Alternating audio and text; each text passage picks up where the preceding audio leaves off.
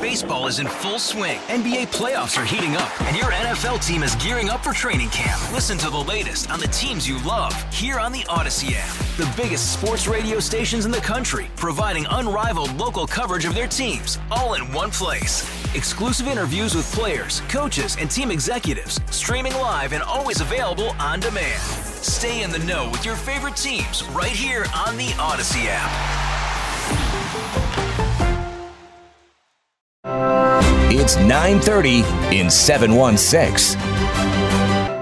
They hate our country. They hate it, I think, with a passion. Sadly, this is not the first, nor will it be the last time we hear disgusting, bigoted language from the president. Just when you think things can't get any more toxic, something like this happens. This is not new. This is not different from his whole approach to politics. Over and over and over again, he comes back to racial divisions. Donald Trump has already kind of burned the house down as far as his own popularity. He can't burn it down again. Well, it's 16 months to the election, so if they're tired now, they're going to be really tired. How true that is. I'm Tim Wenger on 930 in 716. I'll say this. It kind of sucks to be me right now, running a news talk organization at a time when America is navigating its way through perhaps one of its most toxic periods in history. It ain't easy. There are radical activists on both the far left and far right working to advance their causes and seemingly willing to say and do anything to do so, leaving the rest of us, the majority of us, in the middle lane wondering how it's all going to end.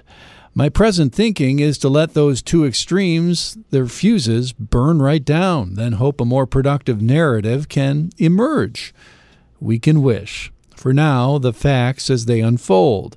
4 Democratic congresswomen of color are renewing calls to impeach President Donald Trump after he said they should go back to their crime-infested countries, even though they're U.S. citizens.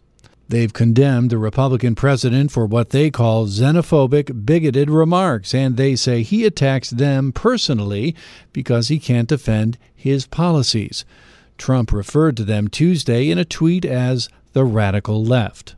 They hate our country. They hate it, I think, with a passion. The president saying the congresswomen, all women of color, originally came from countries whose governments are a complete and total catastrophe, adding, why don't they go back and help fix the totally broken and crime-infested places from which they came? But all 4 congresswomen are American citizens, 3 born in the United States in Cincinnati, Detroit, New York City. Only Representative Ilhan Omar was born outside the U.S. She came when she was 12 years old as a refugee from Somalia. Today, the president denied his tweets were racist. As far as I'm concerned, if you hate our country, if you're not happy here, you can leave. That's what I said in a tweet, which I guess some people think is controversial. A lot of people love it, by the way. A lot of people love it. Among those who love it, white supremacists. One prominent website today saying this is the kind of white nationalism we elected him for. Does it concern you that many people saw that tweet as racist and that white nationalist groups are finding common cause with you on that point? It doesn't concern me because many people agree with me. The 4 congresswomen at the center of the controversy showing a united front. This is the agenda of white nationalists. Whether it is happening in chat rooms or it's happening on national TV, and now it's reached the White House garden. Sadly, this is not the first, nor will it be the last time we hear disgusting, bigoted language from the president. We know this is who he is. We don't leave the things that we love. And when we love this country, what that means is that we propose the solutions to fix it. President Trump has a history of race baiting. He spent years championing the false birther conspiracy theory that President Obama was actually born in Kenya. He launched his presidential campaign calling Mexicans rapists, and there was this response to those neo-Nazi protests in Charlottesville 2 years ago. You had some very bad people in that group, but you also had people that were very fine people on both sides. So far, only a handful of Republicans coming forward to denounce the president's tweets. The president is had a tweet storm against the 4 women who he sees as leading the Democratic Party now, including Ilhan Omar and Congresswoman Alexandria Ocasio-Cortez. And so he has. And political contributor Alex Castellanos is trying to navigate it all as best he can. And he has said, look, why don't you, if you don't like America, why don't you go back to the countries you came from? Well, 3 of these 4 women were born in the United States. And it's an assumption that because perhaps they're women of color, that they're quite not as American as someone else. So now the president is defending charges of racism. Well, it seems to have kind of escalated the already toxic atmosphere in Washington. Wouldn't you agree? It sure has. And just when you think things can't get any more toxic, something like this happens. But this is not only something that may end up helping Donald Trump with his base, it may actually help him with swing voters to get into a fist fight with what is now known as the Squad. They have a name, these 4 socialist, radical left women who seem to be leading the Democratic Party. Axios just did a survey of 1,000 swing voters, not regular voters, but those treasured swing voters in the middle, and asked them about Alexandria Ocasio-Cortez. 74% knew who she was. Only 22% had anything favorable to say about her. They asked about Ilhan Omar, another member of the Squad. Over half the swing voters knew her. Only 9% had something favorable to say. And when they asked these swing voters about socialism, 69% said, not for us. So Donald Trump is making the face of the Democratic Party. Women who are even less popular than Nancy Pelosi with swing voters, that's a win for him. Well, they might not be popular with swing voters, and the president obviously realizes that, but should the next poll be asking if swing voters think that they should get out of the country? Because that seems to be the real crux of it, isn't it? That's what he's charging. And, Donald Trump has already kind of burned the house down as far as his own popularity. He can't burn it down again. He's about rock bottom, and it's hard for him to become more popular with those swing voters. So his strategy is to, let's make our adversary less popular than even I am with those swing voters. And guess what? With this kind of issue, it seems to work. Have Republicans, do you think, been noticeably silent on this? Yes. A few have backed away from the president on this. Senator Joni Ernst of Iowa, Purple State, has said she can't support the president on this.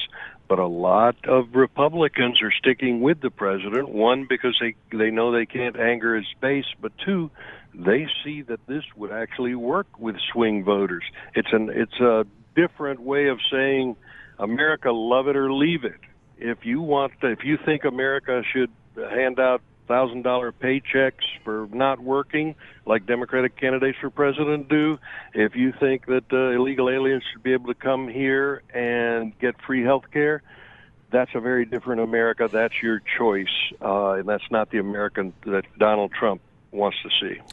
Do you really think this is moving the needle at all, though, at the end of the day? I mean, chances are if you thought the president was xenophobic or racist, you're not going to be swayed by just one tweet. You already thought that. You already thought that. There's very little flexibility left in the middle, as polarized as the country is. But yes, there are a lot of swing voters who are personally embarrassed by Donald Trump, who think that personally he is a deplorable human being. But when they see the choice for the country, we'll take away the private health insurance of 150 million Americans who have it now and give free health care to illegal aliens. We'll open up our borders. We'll have a Green New Deal that'll cost trillions and dramatically change our life. When they see that, elections aren't always about candidates. Sometimes they're about us, the voters, ourselves, in which direction we want to go. And they're seeing 2 radically different directions.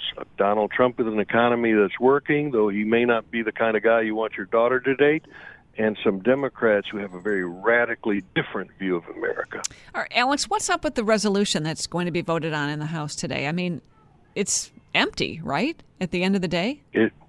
It's another exercise in symbolism in Washington, a way for Democrats, I think, to assuage their base and say, see, we are standing up to Donald Trump, which is what the Democratic base wants to see. Now, meanwhile, are they doing anything on the border?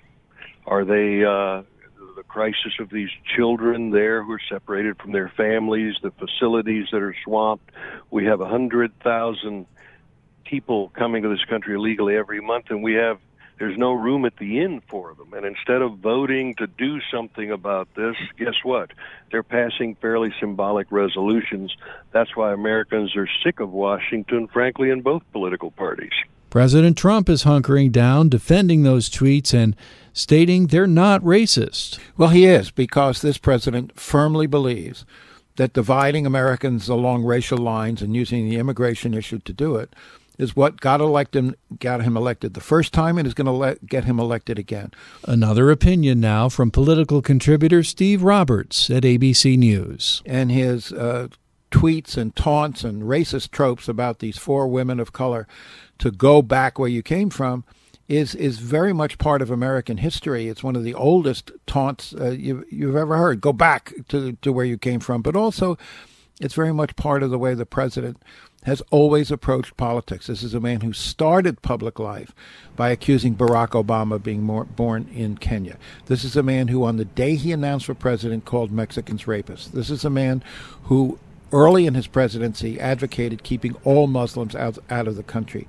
There is nothing new about this. He's followed this pattern since the day he entered public life. He believes it got him elected president. He believes it's going to get him elected president again. And you got to use the R word, racism, very, very carefully. But there is just no other word to describe his strategy, which is dividing Americans along racial lines.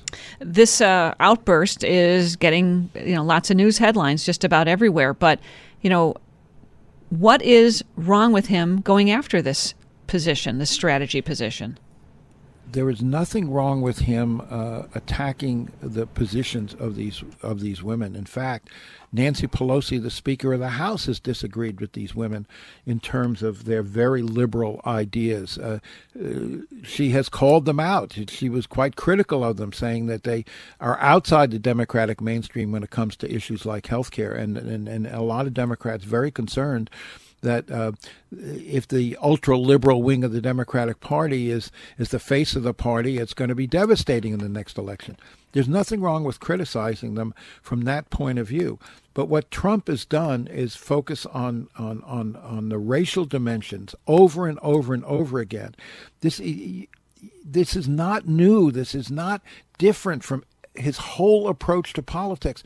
Over and over and over again, he comes back to racial divisions. This is a man who said that immigrants from African countries were, quote, from S-hole countries. This is a man who said he'd much rather have immigrants from Norway than from Africa. The racial dimension is the one that I think is particularly vile and particularly un-American in one sense, but very American in terms of a history of a country that has often resorted and wallowed in these racist tropes.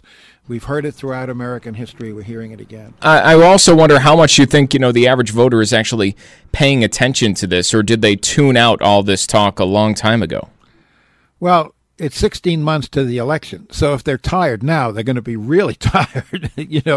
I think most Americans are not paying a lot of attention, but I do think this is going to be an important part of the campaign. I think what you saw over the weekend, these tweets, are a preview of how the president is determined to run his reelection campaign. And I predict with great deal of confidence that the past is prologue here, that he is going to return again and again and again to these racially charged issues when he gets the opportunity. Now, he will say publicly and privately, that's how I won, and that's how I'm going to win again. Part of the problem, and he might be right, but part of the problem is the changing face of America. You have to understand demographics are against, in the long run, the president's strategy. When Ronald Reagan was elected president, the electorate in 1980 was 88% white. In the last election, the electorate was only 70% white. and it's going to drop about 2 points. It's probably going to be about 68% white in the next election. So if your strategy is to maximize the white vote, and that clearly is Trump's strategy, it might work one more time. But in the long run, it's a losing strategy because of the changing nature of the American electorate. Protests on both sides of the issue planned for Buffalo this weekend. That's 930 in 716. We're back tomorrow with another edition from the studios of WBEN Buffalo. Baseball is in full swing. NBA playoffs are heating up, and your NFL team is gearing up for training camp. Listen to the latest on the teams you love here on the Odyssey app. The biggest sports radio stations in the country, providing unrivaled local coverage of their teams, all in one place. Exclusive interviews with players, coaches, and team executives, streaming live and always available on demand. Stay in the know with your favorite teams right here on the Odyssey app.